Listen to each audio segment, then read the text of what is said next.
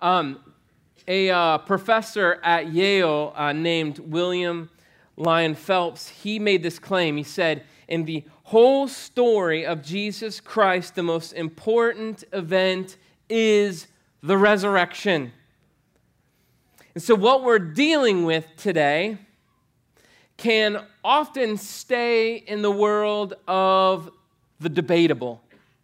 It can stay in that world, but my hope is that we move beyond or move into another realm to see that this story, the story of the resurrection, is not just something that is always to be debated and always to saying, prove it, prove it, prove it, but that we can really experience it, that we can experience the power of the resurrection. Now, I hope that we do understand, we do mine the depths and the proofs and the truths that are all behind the resurrection so that we can walk firmly in the reality that, yeah, he did raise from the dead. There's plenty of evidence. In fact, it's more likely to say he didn't raise from the dead. It's more likely to, we have to disprove that. But we walk in this reality that, no, he did rise from the dead, but what does it mean? Why? What does it mean that Jesus rose from the dead? Because most of you believe and capture that this miracle did happen, but you don't walk in the power. Most of you here are like, okay, I get that. I've read the books. I feel like I understand. I'm there, but you don't walk in any sort of power, any life-changing power that the resurrection brings. As Paul states in Philippians 3, he says, "Indeed, I count everything as lost because of the surpassing worth of knowing Christ Jesus my Lord, that I may know him," and this, look what he says, "and the power of his resurrection, and may share in his sufferings, becoming like him in his death, that by any means possible I may attain the resurrection from the dead." See, Paul, he knew something greater than a textbook apologetic, a proof of the resurrection, or seeing as believing. He knew something deeper. He knew a power that surpasses everything that this world has to offer. And I pray that we would know that power today, that we would capture that. I mean, I've preached on the resurrection enough, right? Enough times as we've had a lot of Easters and we've had a lot of seasons where we've preached in various places the resurrection to know, and I've recommended enough books to know that it's not just, it can't just stay in the realm of truth and proof and evidences. That's not what's going to awaken the longings that our soul has, the affections that we need. We need the Holy Spirit to guide us. We need the Holy Spirit to send shockwaves through our lives to experience the power of a resurrected King. And so I wanted to stop before we get into this and just ask the Spirit be present and be made known in our lives right now. Let's pray. Holy Spirit, you are here, and we simply come before you. And now we ask, Lord, would you send that power? Would you remind us of that power that the resurrection brings into our lives? God, I pray that today that you would awaken some of us who are very far from you to come back to you. I pray that you would awaken some that are not anywhere near you to bring them to yourself today. In Jesus' name, amen. All right, so we find ourselves at week 8 in this sermon series called Remembering Our Redemption. We've spent the last 7 weeks unpacking these really pivotal, really important stories from the Old Testament until here, until this point, until this, the climax in many ways of Jesus' life, the resurrection. And the goal of the series is really to anchor you into a place where your faith sees the whole picture, the whole story of the Bible, to see the big picture, that the redemption narrative has been unfolding since the creation of the world, and it continues on into our own lives. And it puts us really in awe of God and who he is, and to see like, okay, God has been working a story since the beginning of time, and my little story, my small sliver of this life and this story belongs to him, and he's working it so I can go to bed really sound and sleep really well tonight, knowing that Jesus is orchestrating a beautiful story, and he has been since the beginning, and he's taken care of his people since the beginning. And so that's the goal of this, that we can rest. And so let's turn our attention now to the most important event in history, the most miraculous event in history, or to go even deeper, the most life-changing event for us in history, that is the resurrection of Jesus Christ. And I want to look at this passage at three different angles. Like we're looking at a diamond. I want to see three facets. First, to see the women who came seeking the dead among the dead. They thought Jesus was dead. And the second reality is that they were actually seeking the living amongst the dead, but they didn't understand. And then the third is what? What does it all mean? What does it mean to seek our new life in our own death? What does this all mean? Why? Why did Jesus rise? So first, let's look at seeking the dead among the dead. What we have here are 2 or 3 women who are walking to Jesus' tomb after a horrible and detestable crucifixion. They are not in celebration mode right now. We need to get into that reality. There is no celebrating. There is no shouts of joys, no hallelujahs. What Jesus has done, there is pure defeat in their minds, in their hearts. There is a weight and a heaviness to where they are right now. But because they were there, they saw Jesus carry his own cross. They heard Jesus speak to them from the cross. They heard the words and the shouts of Jesus when he said, "It is finished." They felt all that. They experienced all of that. And now Jesus is dead. Several months ago, I did a funeral for a woman who was fighting to get off the streets, who, out of prostitution, she was healing from drugs, and she relapsed so badly and overdosed that the drugs ended up killing her. And so when I walk into that funeral home, I heard sobbing and weeping and wailing at the pain of what has happened. This tragedy was awful. It's not fun. It's not good. It's not happiness. It's not hope when this happens. The pain of her family, the pain of her friends, fighting their own battles and fighting their own issues, and the pain that we, even in the church, as some of our staff went to this, felt was real. It was real.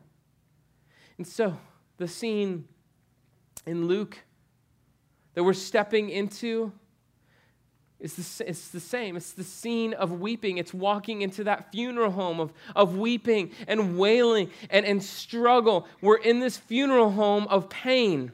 Mary Magdalene, Joanna, and Mary, the mother of Jesus, their eyes were puffy from crying all night long, from wailing all night. They're dehydrated. They're undone as they march to the tomb, as they really drag themselves to the tomb, not sure what's next, not sure how this story is going to end, but they know they got to make final preparations for Jesus' body. This is where we are.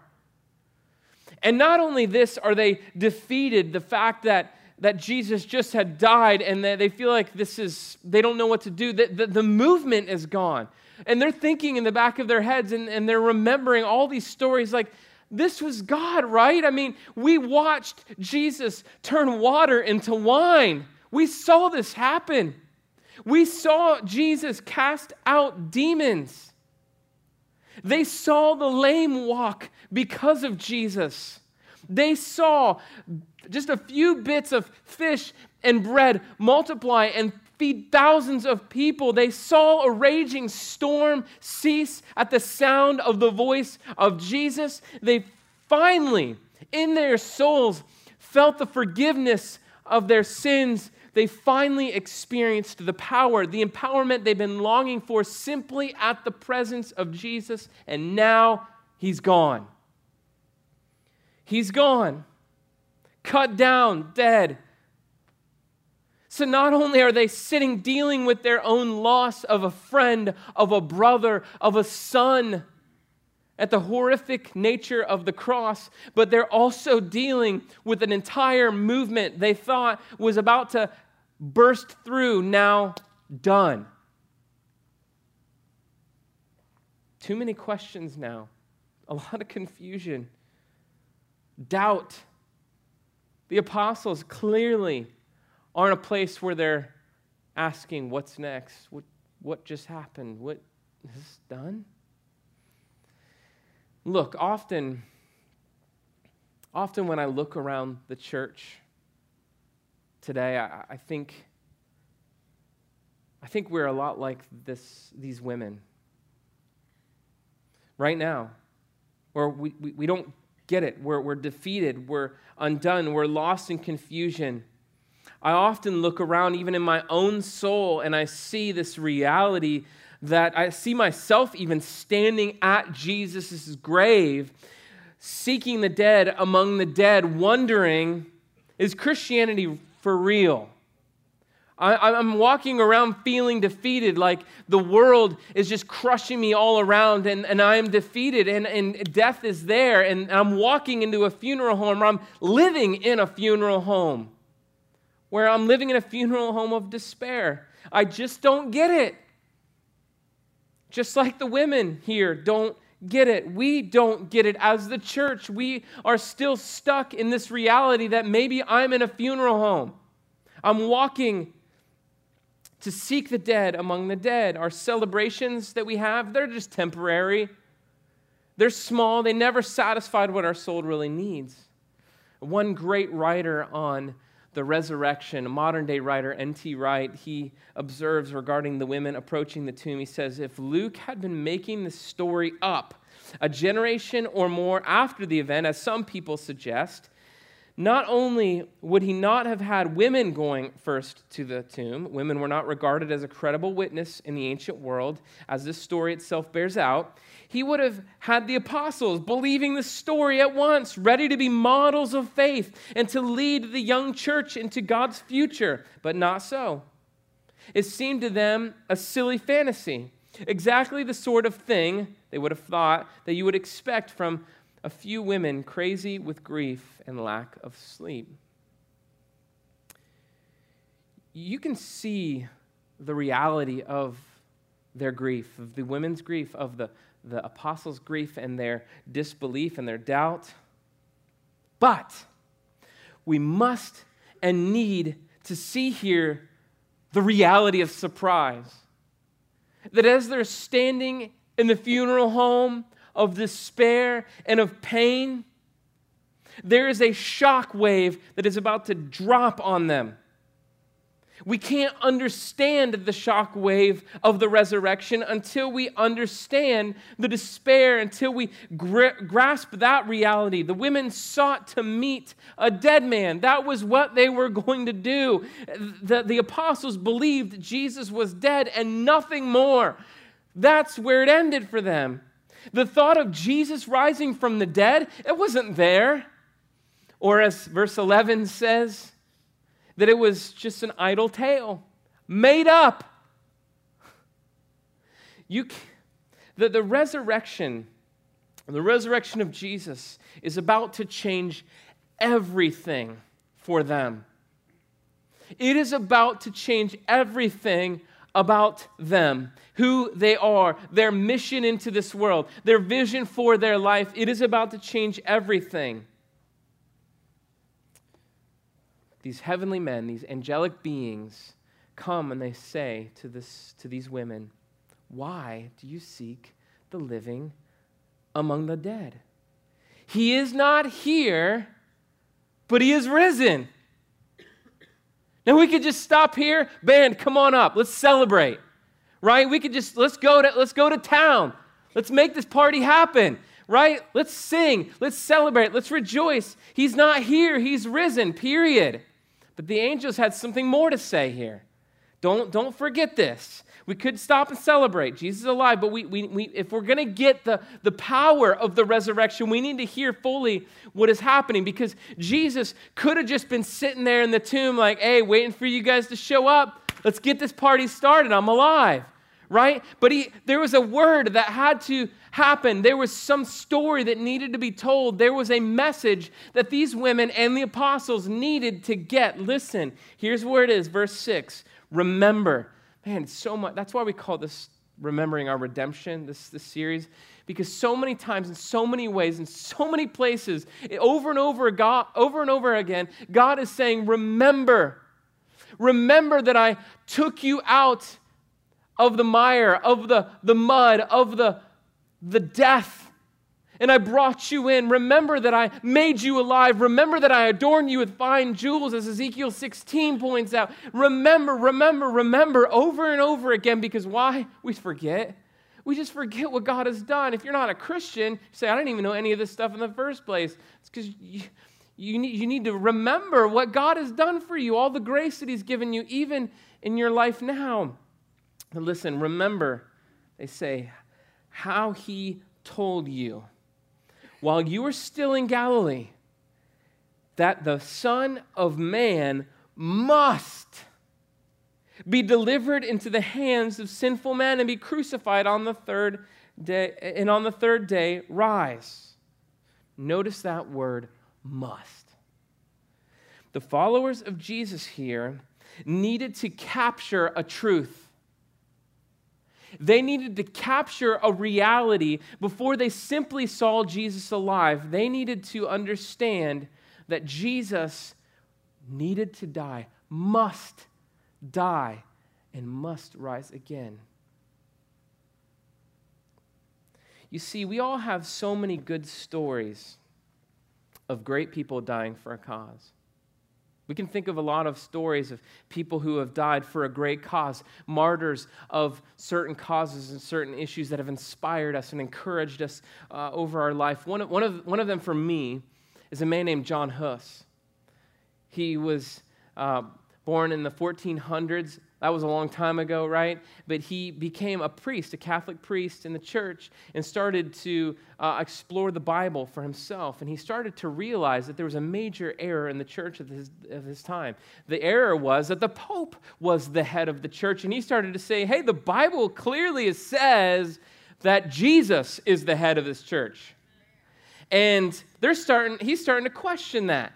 He's starting to say, guys, I think you're getting some things wrong here. And so he wrote this paper, right, explaining this theological treatise, right, which I love, right, because as I'm a theological nerd, so it's like write a paper about it. And he writes a paper, sends it off, and they say, all right, we hear what you say. We promise to give you safe travels. And at this point, he had already moved out to the countryside because he knew he was getting all these threats, and it was bad because he was stirring everything up. He was messing with the church. And so he got this promise from the council of Constance. They said, come, defend your paper. We'll make sure you get there safely. We'll take care of everything for you. And so this is November 1414. So he gets on his horse and buggy, I suppose, and goes. And as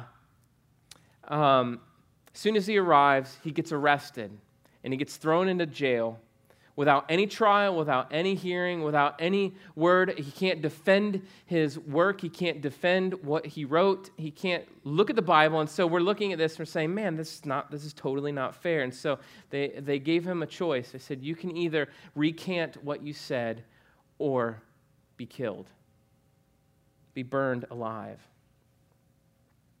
And so one of the inspiring things about John Hus is he said, no, I'm not going to recant.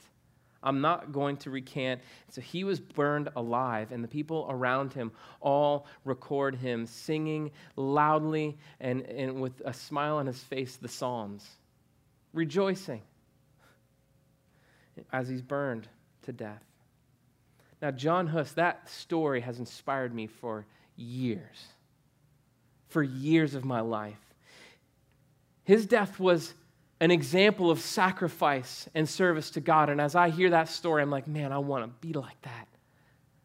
You know, I don't want that to happen to me, but I want to have faith like that. I want to have courage like that. I want to have strength that he had. I want that. I want that in my life. And so when the angels came to the women, appeared to the women, and they said, Jesus must be killed and rise. Why did he say that? Why did these angels say that? Why did these people say that to these women? Jesus had to die because example was not good enough. There's plenty of them. There was plenty of good examples. John the Baptist, for instance. There's plenty of good examples. The women needed to see, and the reason they said this to them was that Jesus is calling them and telling them that he did not die to be an example.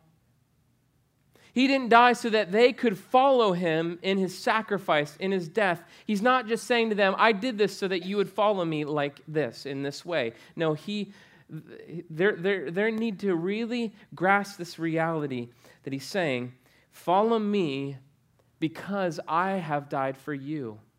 I must die for you. Do you see the difference here? This isn't a call of an example. Come die like me. No, he's saying, I must die for you. It's the same, it's the same thing that Peter had to learn in his life with Jesus. Right? When Jesus got all his disciples around the table and he says, one of you is going to betray me. Peter's like, not me. Right? And so he pulls Jesus aside. Hey, Jesus, it's not going to be me. I would never deny you. He says, this is what Peter literally says this, I will die for you. I mean, you can imagine Jesus going, you are going to die for me. And he tells him, he says, you're going to deny me. You actually are going to be the one to deny me. And what Jesus is trying to communicate to Peter in there is not for you, Peter, to die for me. I came here so that I could die for you. I must die for you. And this is the lesson the women needed to capture. This is the lesson, once again, the apostles needed to capture. What the angels are trying to communicate to them is that Jesus must die for them. He had to die for them. And the women didn't just need an inspirational, angelic speech. They needed a power. They needed a life change. They needed transformation. They needed release from the religion that says, sacrifice yourself for God. Sacrifice for God. They needed a savior and a substitute that says, I have sacrificed for you. I have overcome for you. And so this is what the message is for these women, for the apostles, and for us. That's what's for us. Jesus must die and rise again because our sacrifice is not good enough. It's not going to happen. It's not going to make it. Over and over again, Jesus tried to drive this into our hearts. In Luke 18, Jesus says, everything that is written about the Son of Man by the prophets will be accomplished. For he will be delivered over to the Gentiles and will be mocked and be shamefully treated and spit upon. And after flogging him, they will kill him. And on the third day, he will rise again. But they understood none of these things. Deer in the headlights. They don't get it. Like, all right, I know that you're here to fulfill everything, Jesus, right? We talked about this in the series. I know you're here to fulfill everything, but we don't get this. This saying was hidden from them. They didn't grasp what was being said. They didn't get it like so many of us today. And it's not because we're stupid. It's not because we just are dumb, but by nature, we feel like we need to sacrifice for God when the whole time Jesus is saying, no, I came to sacrifice. I came as a sacrifice for you. And my resurrection, that is the sign that I am the only one who can overcome. I'm the only one who can do this. You can't just example me. So, the women, the good news lands on them. It's like an explosion of joy, right? It says they remembered his words. Oh yeah, Jesus did say these things. And they returned to the tomb, and they told all these things to the 11, returning from the tomb, they told all these things to the 11, to all the rest. Everybody else was all gathered together, and they're freaking out. He's alive. Guys, he's alive. And they're like, crazy. Crazy's here, right? What's going on? And so, of course, Peter, he's the one who's like, no. He books it. He runs. Because, Peter's the one, he's in that room, and he's probably the loudest one wailing and weeping, knowing that not only did he betray Christ, but he's completely lost. He's thrown his whole life into this. He just doesn't know what to do with himself. And so when he hears this, he's gone. He takes off. I imagine just him, tears streaming from his face, sprinting as fast as he can, blistered feet. He doesn't care. He's running. And the rest are standing around thinking, this is an idle tale. Literally, that means this is nonsense. What are you women doing? Are you you're giving us false hope? What's going on?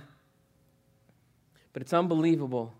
As Peter, we see here now, Peter steps into the tomb and he holds the linen cloths. He holds them in his hands and he's marveling.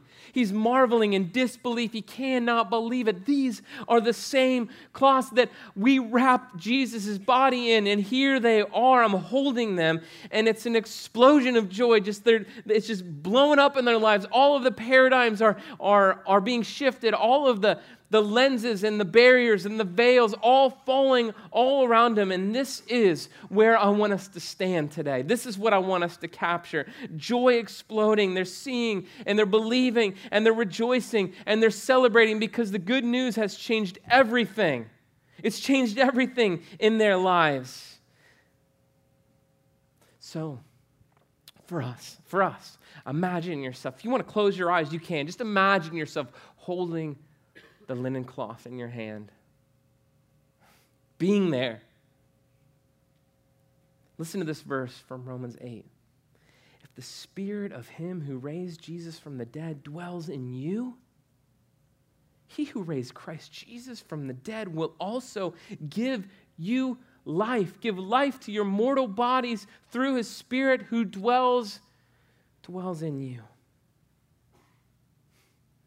Now, I know some of you all might not be at a place where you're ready to receive this power yet, to even go there. There's a lot of obstacles for you. There's a lot of mountains of doubt, and I don't know if seems kind of fishy, right? I don't know if Jesus a dead man rising, this is a miracle. I need to see it. Some of you might be like Thomas. I need to touch the scars in his hands and on his side. I can't believe this. But listen, if we miss the implications, then we've missed the entire point of him raising him from the dead. There are some massive, life-changing implications for us today. There's more to this than just evidences and proofs to shore up the confidence that he did in fact rise from the dead. There is a power, new life in Christ. So there's three realities that I want to get at, and I'm going to be a little theological for you. All right, I'm going to throw out maybe some big words, some new words for some of you, but they're beautiful words. Right? They are incredible. They're amazing. I was going to say more. They're just so good. Let me just go into them. The fact that Jesus rose from the dead means that we are first regenerated. Second, we are justified. And third, we ourselves will be resurrected. So first, the power of the resurrection means our regeneration. Now, regeneration is the concept that God renovates our hearts, right? Comes in, tears out the old, brings in the new. Completely changed lives. The very core of who we are is taken out. The deadness, the empty actions, all is now given purpose, is empowered to respond to the good news of Jesus Christ and him crucified and resurrected. And so we experience this power of regeneration because of the resurrection. We get to experience this because Jesus rose from the dead, overcoming the death. He broke the death. He smashed up the death so that death could be taken out of us and we could have new life.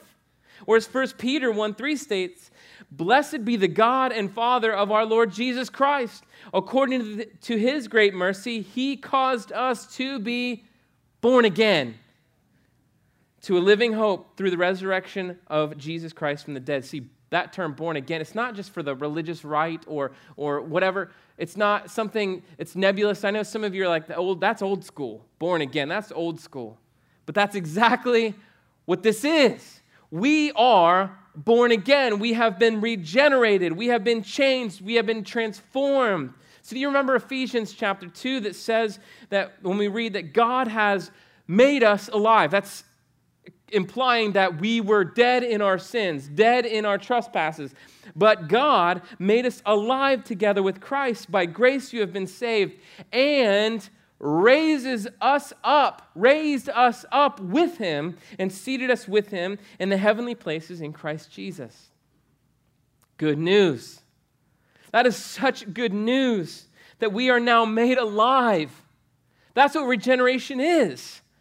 And it happened because of the cross, because of the resurrection. So regeneration is the transformation, is the transition from spiritual death to spiritual life. And that's what one implication.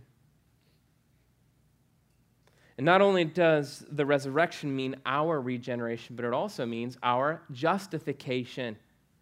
Another big word, important word. Romans 4:25 says that Jesus was delivered up for our trespasses and raised for our justification. So what does that mean?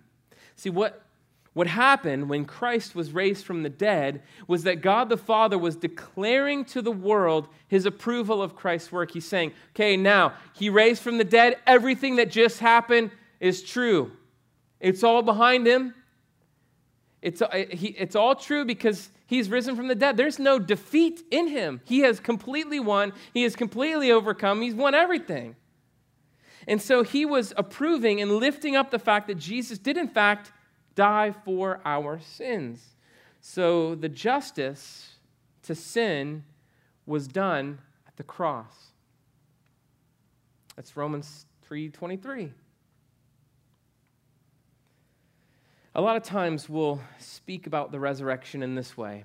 We'll talk about the resurrection as a seal, right? When Jesus rose from the dead, it's like him saying, sealing the deal, right? Jesus died. It is finished. He has paid the price for our sins. I'm sealing the deal for you.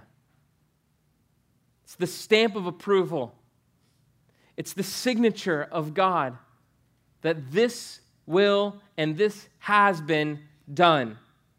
And that means when he looks on you now, when he looks upon you, he declares not guilty, justified. Being regenerated means being justified. Being changed means we are now made right before God. But lastly, I want to look that the power of the resurrection means our resurrection. Now, for some of you, that is totally weird, right? You're imagining, right, Herschel in The Walking Dead, right? He's looking around at all the dead people, and he's like, this is not how I imagined this to go, right? It's not how it's supposed to go, by the way. It's not that kind of image of the dead walking. It's a far cry from that. Imagine our world, imagine our life, but without sin, but without spot or without stain. Or as 1 Corinthians 15:20 says, but in fact, Christ has been raised from the dead as the first fruits of those who have fallen asleep, of those who have died. For as by a man came death, by a man has also come the resurrection from the dead. He's saying, because Jesus went before us, he rose from the dead, that one day this is going to be our future. It's a promise that we as Christians will one day enjoy fullness of life. We will enjoy the fullness of the presence of Jesus Christ. I wish I could spend more time on that. the power of Jesus' resurrection means for us regeneration, justification, and our future resurrection. Now, I realize there's a lot. There's a big theological statements, and there's a lot more to be unpacked and explored in that even, but I'll conclude with this. We'll get right here to the center, to the point. The resurrection of Jesus Christ has enormous implications and relevance in our lives. It is power, and because it's not only true and not only powerful, let me just say it this way. There's really only two things that you can do with a resurrected king. You can either reject it or rejoice in it. Reject it or rejoice in it. I don't want us to leave here ignoring it. I don't want us to leave here not dealing with it. If you've got doubts, explore, seek, read books. There's some huge books that I can give you that you won't even know half the words in, right? We can give you those. There's so much to explore. But we can't ignore. The resurrection power means your freedom. It means the whole story of redemption is wrapped up here is truly good news. It means new life. It means new hope. It means new vision for our lives. The way to experience the power is only through the empty tomb. So some of you, like Peter, you just need to step inside and you need to hold the cloth, the linen cloth, and just marvel. Just marvel. Just to understand, think. But the only way we can understand that Jesus is not dead is to find him. Go find him. Seek and you will find. Go find him. He is not dead. He is risen. He's not here in the tomb. He is risen. Go find him. Let's pray. Lord, I know that there are many here, and I know even in my own heart, there's a great deal of doubt. But if this is true, if this reality, if Jesus rose from the dead, it changes everything. It makes all the difference. It is the key that unlocks a new life, a new reality for us. And I pray, God, that we can grasp that, the weight of it, the power of it, the beauty of it. Help us today to grasp as we participate in communion, as we hug one another and look one another in the eye and pray for one another, as we celebrate in generosity. May we grasp fully the beauty and the power of the resurrection, of a resurrected King who is now on his throne, reigning and ruling. In Jesus' name that we pray. Amen.